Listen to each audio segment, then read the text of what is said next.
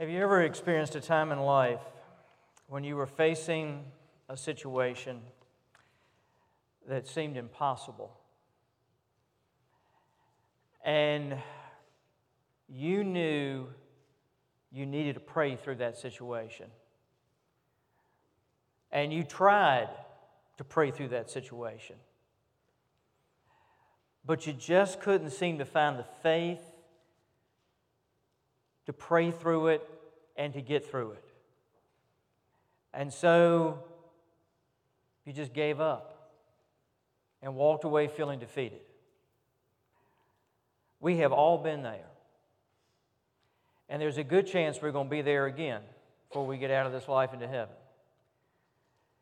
There are some things and some prizes that life throws at us that we are not anticipating. And when they come, they overwhelm us. And we reach out for our faith. And we try to believe God to work and to move and to be in the situation and to get us through it and to get us through it successfully. But we just don't seem to have the faith that's required to believe God for the miracle, for the intervention that we need. You see, God didn't intend for us to go through every situation and have to just operate exclusively off of our faith. There are some miracles that we are not going to have and we are not going to experience if we don't have the faith of others mixed into our faith. I call it the faith connection, where my faith is connected to somebody else's, their faith is connected to mine, and together we are believing God to work in a situation. I like to call them group miracles because it takes a group of folks believing together to see God move in that situation. And some of us may be here today and we're trying on our own to believe God for something that we just don't seem to be able to believe God for.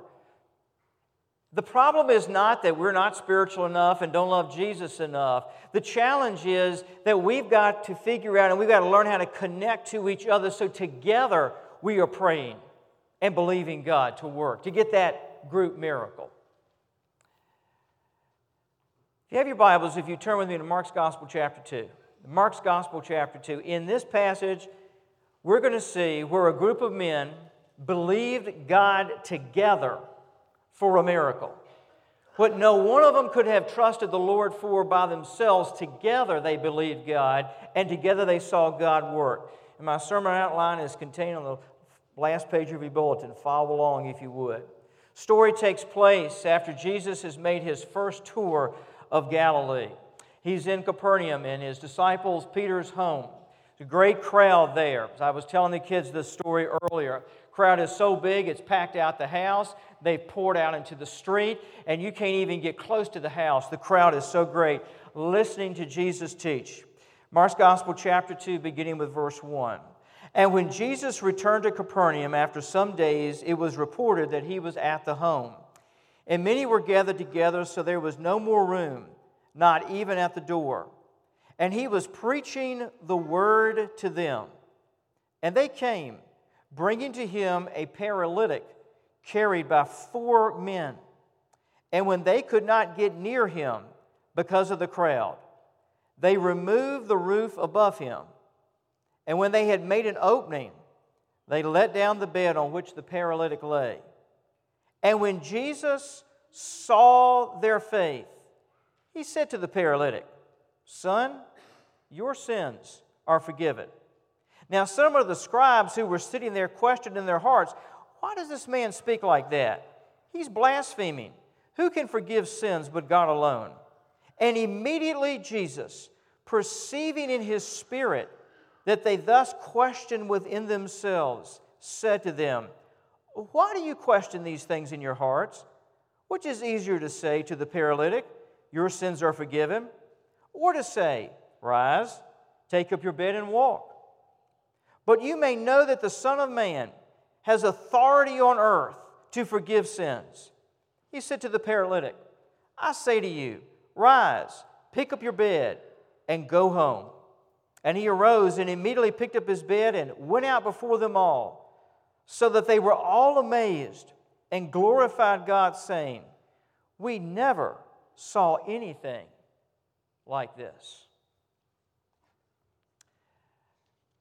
When we go to connect with God, the first thing we need to realize is that He has already taken the initiative to connect to us.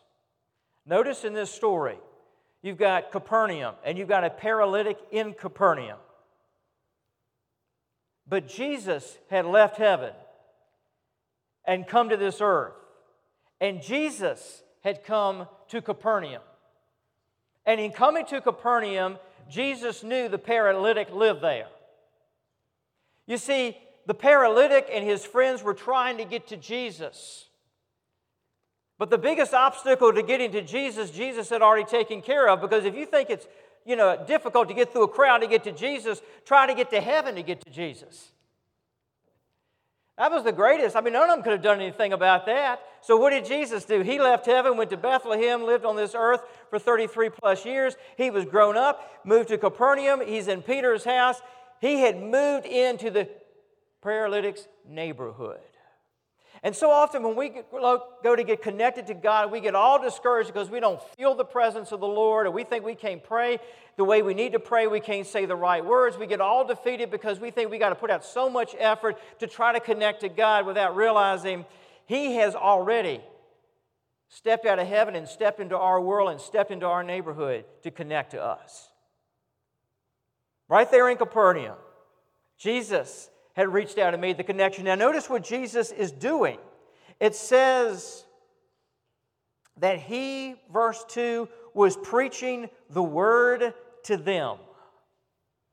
Not only had He come to Capernaum, but He was preaching the word to them. The word preaching there, and I want you to write this down. The idea of the Greek word there is fascinating. It doesn't mean that He was just doing what I'm doing right now. In other words, standing there running His mouth. Okay, hopefully I'm doing a little bit more than running my mouth, but you get the idea. Some of you I may be putting to sleep, but anyway. The idea of the Greek word there is that you're communicating with your heart and soul. In other words, Jesus was teaching, but if you'd walked in there that day, you would not only have heard Him teaching the truth of God, you would have seen the expression on His face. You would have heard it in His voice. You would have seen it in His eyes. You would have had this idea that, man, this man is pouring all that He is into what He's saying to us. What was Jesus doing there? He was connecting, but He wasn't just connecting with words. He was connecting with His heart. He was connecting with their ears. He was connecting with their emotions. He was connecting with all that He had to all that they were. I said this to you a few weeks ago. When God goes to communicate with us, He takes all that He is and He communicates it to all that we are. That's the idea of Him preaching there. Jesus had come to Capernaum to connect with them, but now as He had them right in front of Him, He was connecting to them in every possible way. He was connecting to them. Listen, we don't try to get a hold of God and get His attention. Realize that He's already come to your life. He's already doing everything He can to connect to you. So don't get discouraged when you pray. Know that Jesus is already there. Now, sometimes we have trouble connecting to Him, but the problem is not that He's not present. It's just that we're just trying to get all the signals straight in order to make the connection.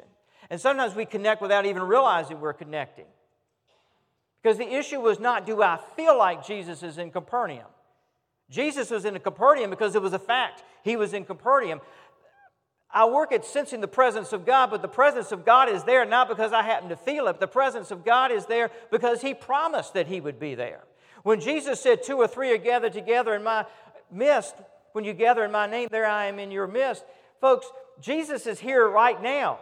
It's not, we don't have to wait for our feelings to catch up with the fact, with the reality. If He says He's going to be here when we're gathered in His name, mark it down. He's going to be there.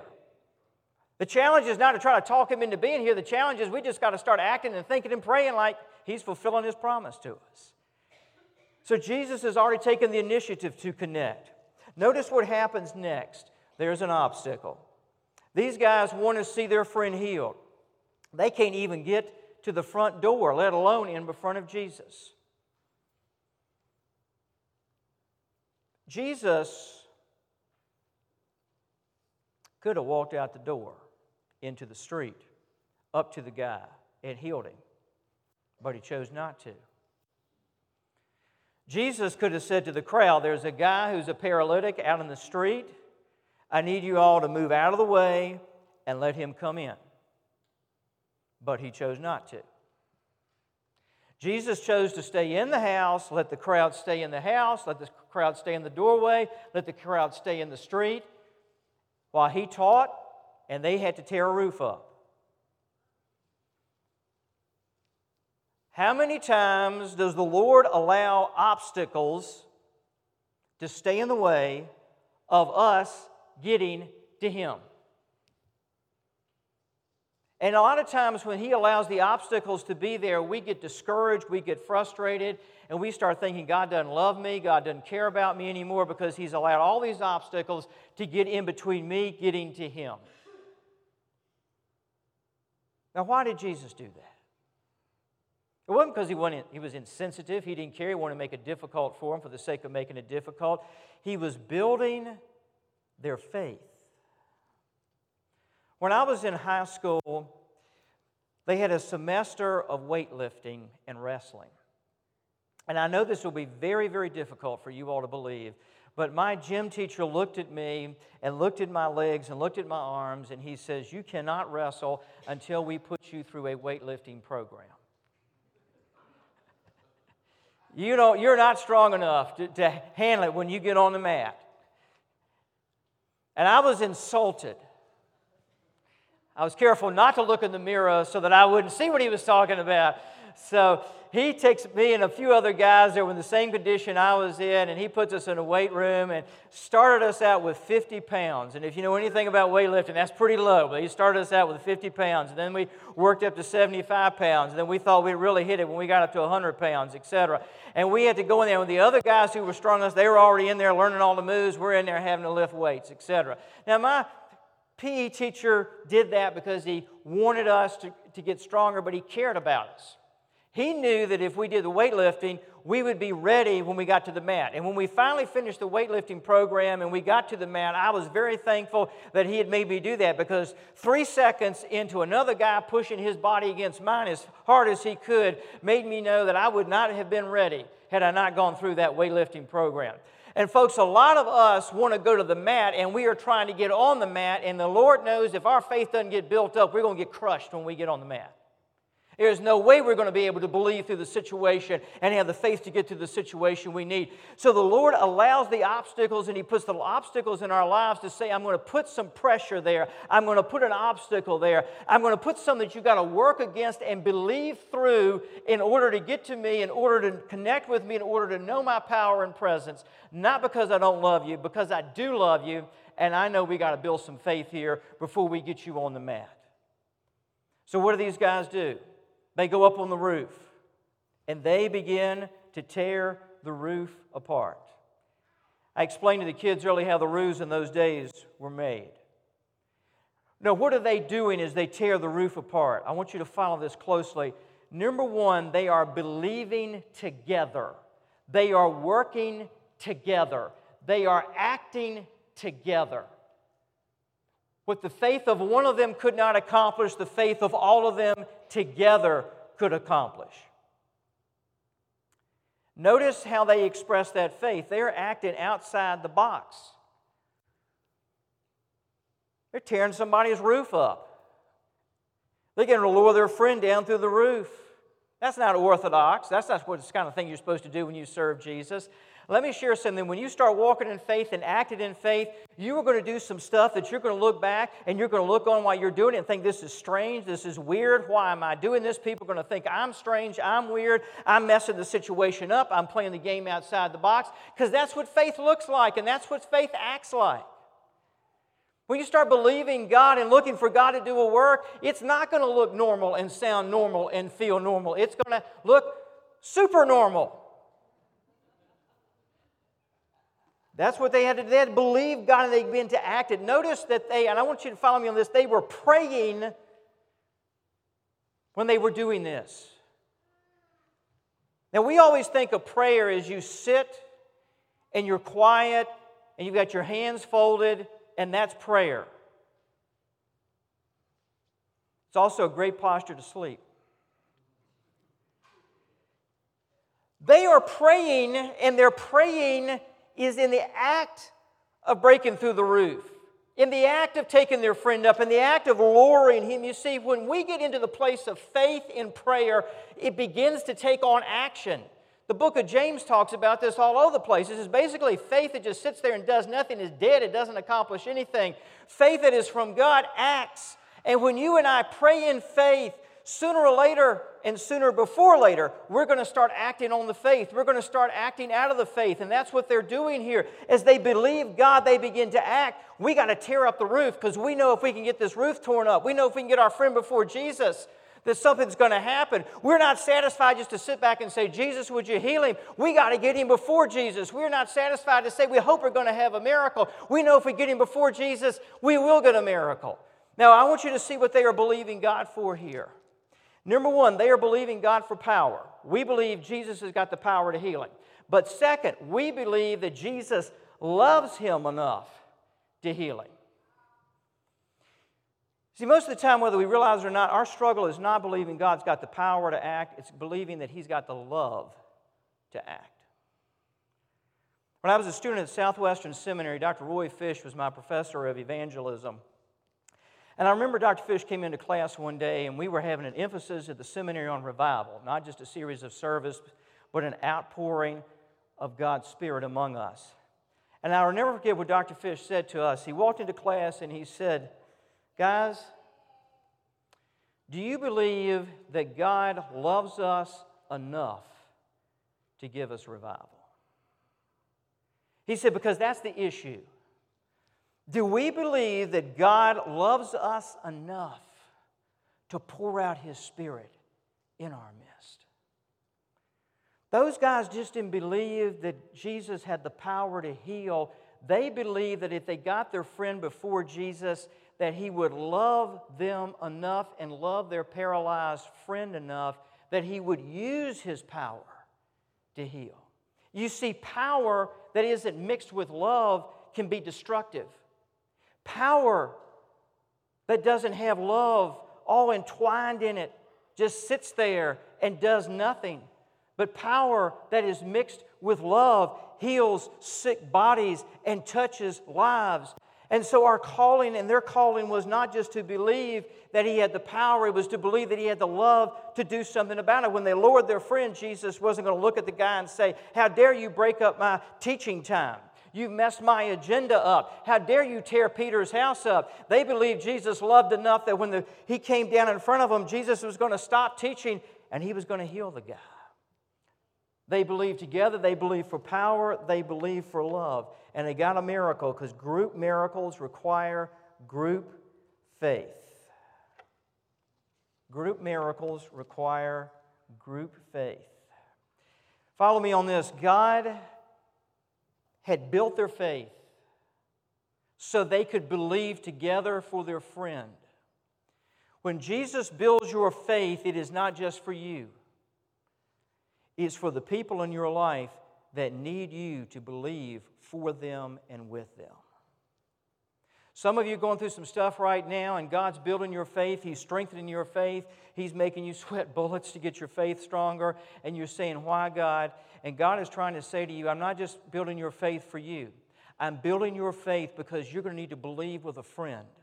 I'm building your faith because you got to believe with a relative. I'm building your faith because I'm going to call you and lead you into a group of folks that you're going to believe together. That's why I'm building your faith. Faith development and building is not just for us, it's for the people that God wants us to believe together for his work. And folks, some of the miracles that we need in our lives are not going to happen apart from the body of Christ. If you're here this morning and you are struggling with something in your life you just can't seem to get victory over, if you're struggling with addictive behavior, chances are you're not going to get victory by yourself in that. It's going to take the body of Christ. It's going to take some brothers or some sisters coming around you and believing with you together. Remember what the Scripture says, confess your faults one to another and pray for one another that you may be healed. That's that idea of connectiveness to each other.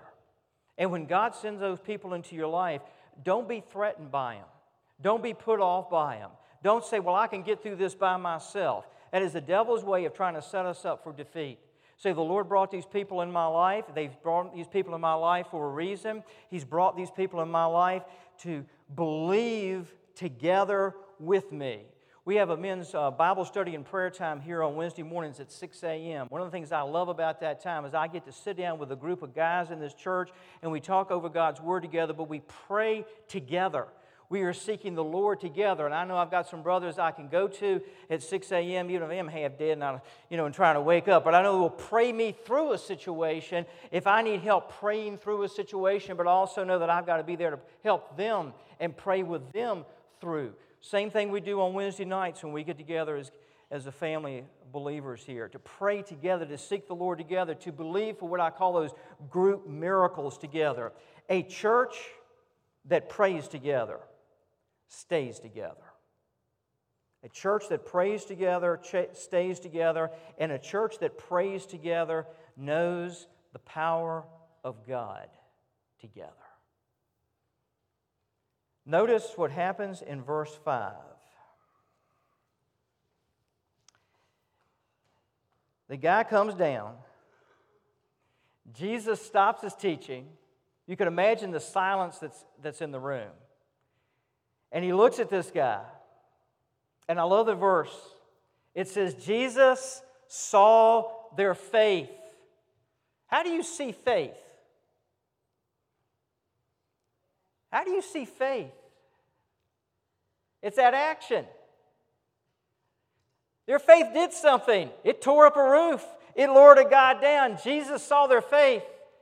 And notice what Jesus does. The first thing, he looks at the guy and he calls him, he says, son. The Greek word there can be translated child. It's a term of endearment. We'd probably say brother or friend today. Brother or friend. Jesus looks at him. He connects to him. He says, it's so good to see you. He's focusing on the guy. He's got his attention. The guy's laying there on his bed. He's wondering what's going to happen. Everybody's wondering what's Jesus going to do. And the first word out of Jesus' mouth is to use that friend. We would say today, friend or brother. Man, that guy knew immediately. He's connecting to me. He's accepting me. Something good's going to happen. Everybody around knew Jesus isn't bugged by this. Jesus isn't put off by this.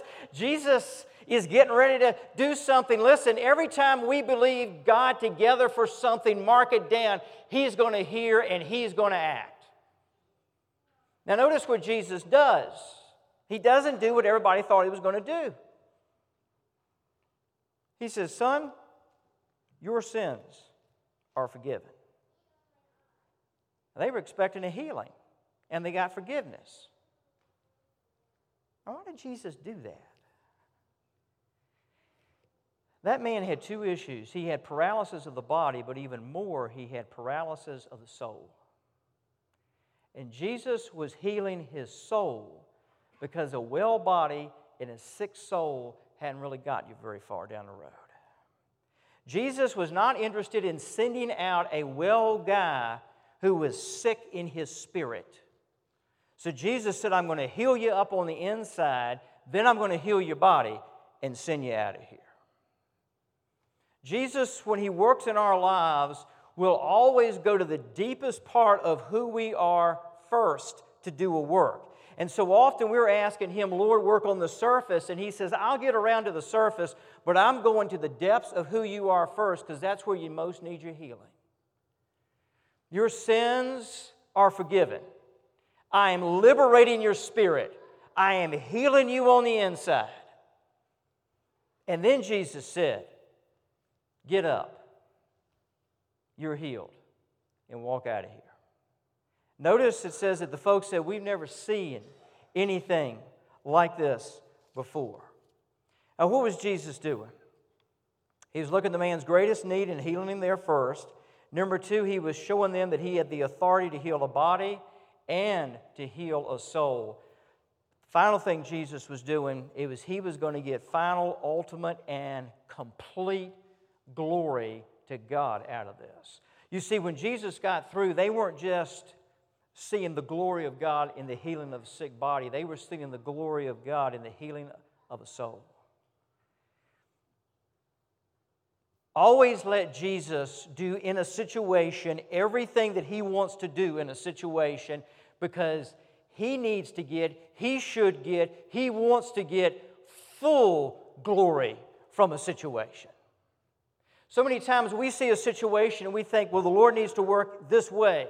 And He says, I am going to work that way, and I do want to work in it, but you're only going to see half of my glory, half of my power, just a smidgen of who I am. So you got to open this thing up, and you got to let me get 100% glory out of this. You've got to let me magnify myself completely in this situation. When He walked out of there, people were saying, man, He can heal a sick body, but He can also heal a sick soul. Jesus got all the glory out of the situation. And so many times we limit God because we say, Lord, you need to do this and you need to do that. And God's trying to say to us, yes, I do, and yes, I can, but you're not seeing the whole situation. You're not capturing all that I want to do in this. Let me accomplish everything that I want to accomplish. This morning, where are you? Do you need someone to believe with you for a miracle and a touch from God in your life? Not just you believing by yourself.